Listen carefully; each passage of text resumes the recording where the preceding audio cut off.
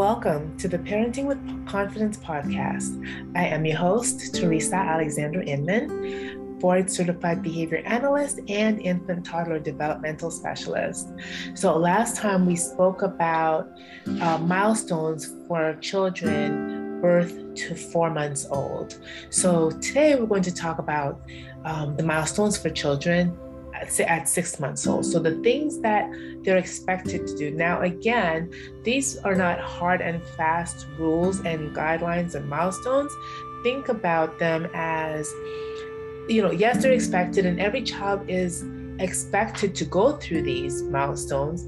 Actually, 75% of children are expected to go through these milestones. And the others will need a little extra help to do so. So now you want to do everything you can to get your child to meet these milestones. And again, some children meet them earlier and some meet them later. So don't be overly concerned. However, this is a guideline to help you determine where your child is and where you might have to implement some additional interventions.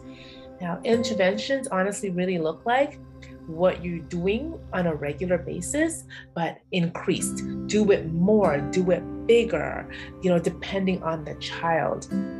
So these 6-month-old milestones, according to the CDC, they take turns making sounds. So you make a sound, your baby makes a sound, or usually or if your baby initiates that sound, even better, right? Because initiation is so important.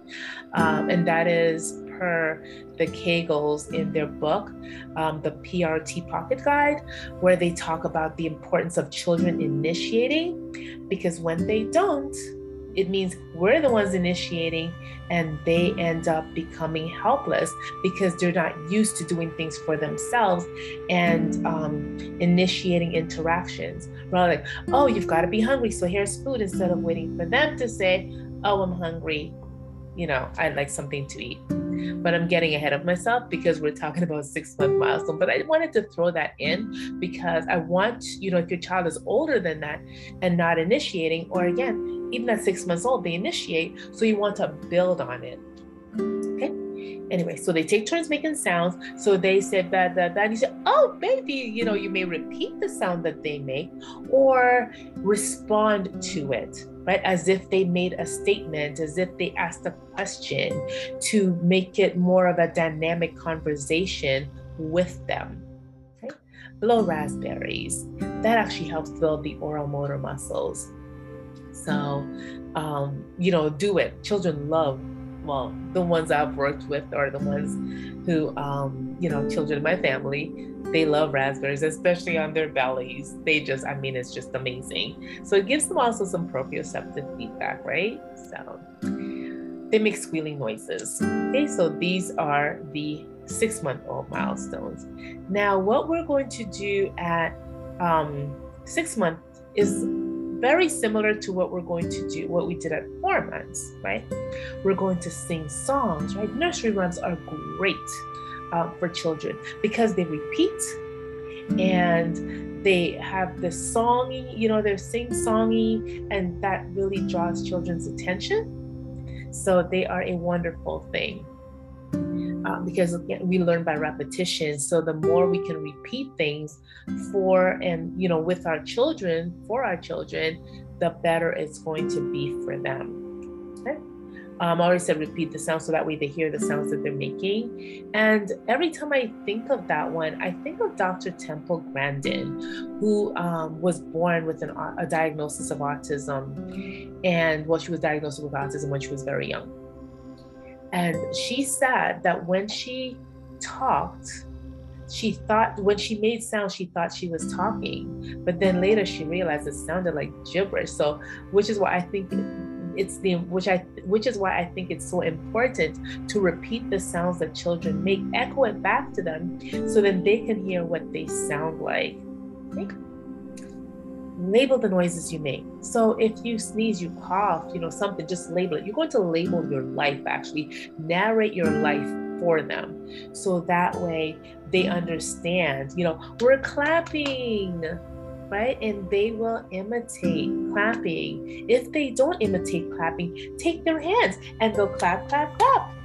You're clapping. So that way they know they also get that proprioceptive feedback and that muscle memory of, okay, this is clapping, as you do it for them and with them. Now, once they've mastered it, once they start doing it on their own, stop doing it for them, right? You only want to do it for them so they can get that feeling of clapping. Okay?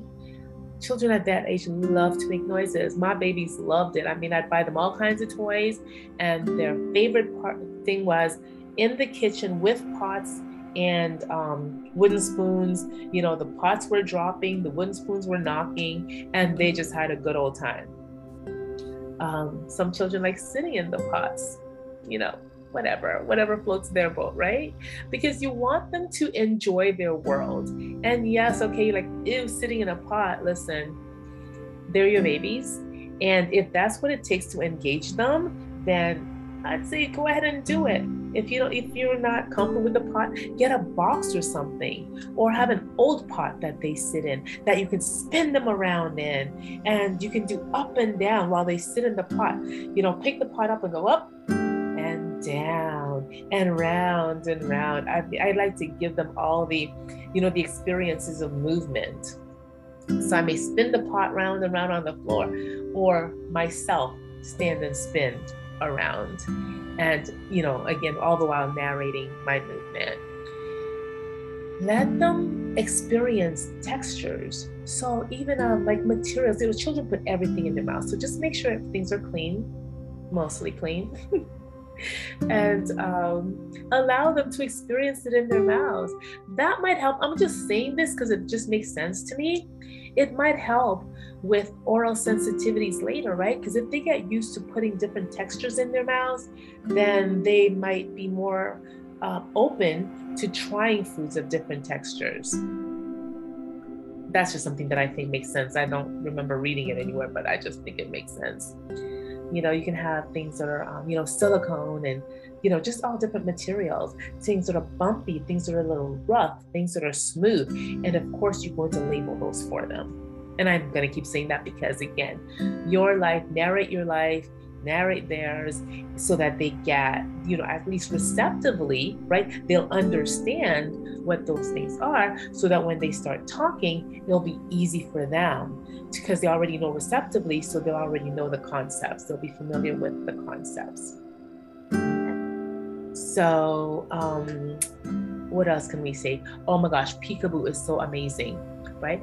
It also helps them with object permanence. And what that means is, if you have something, you cover it up.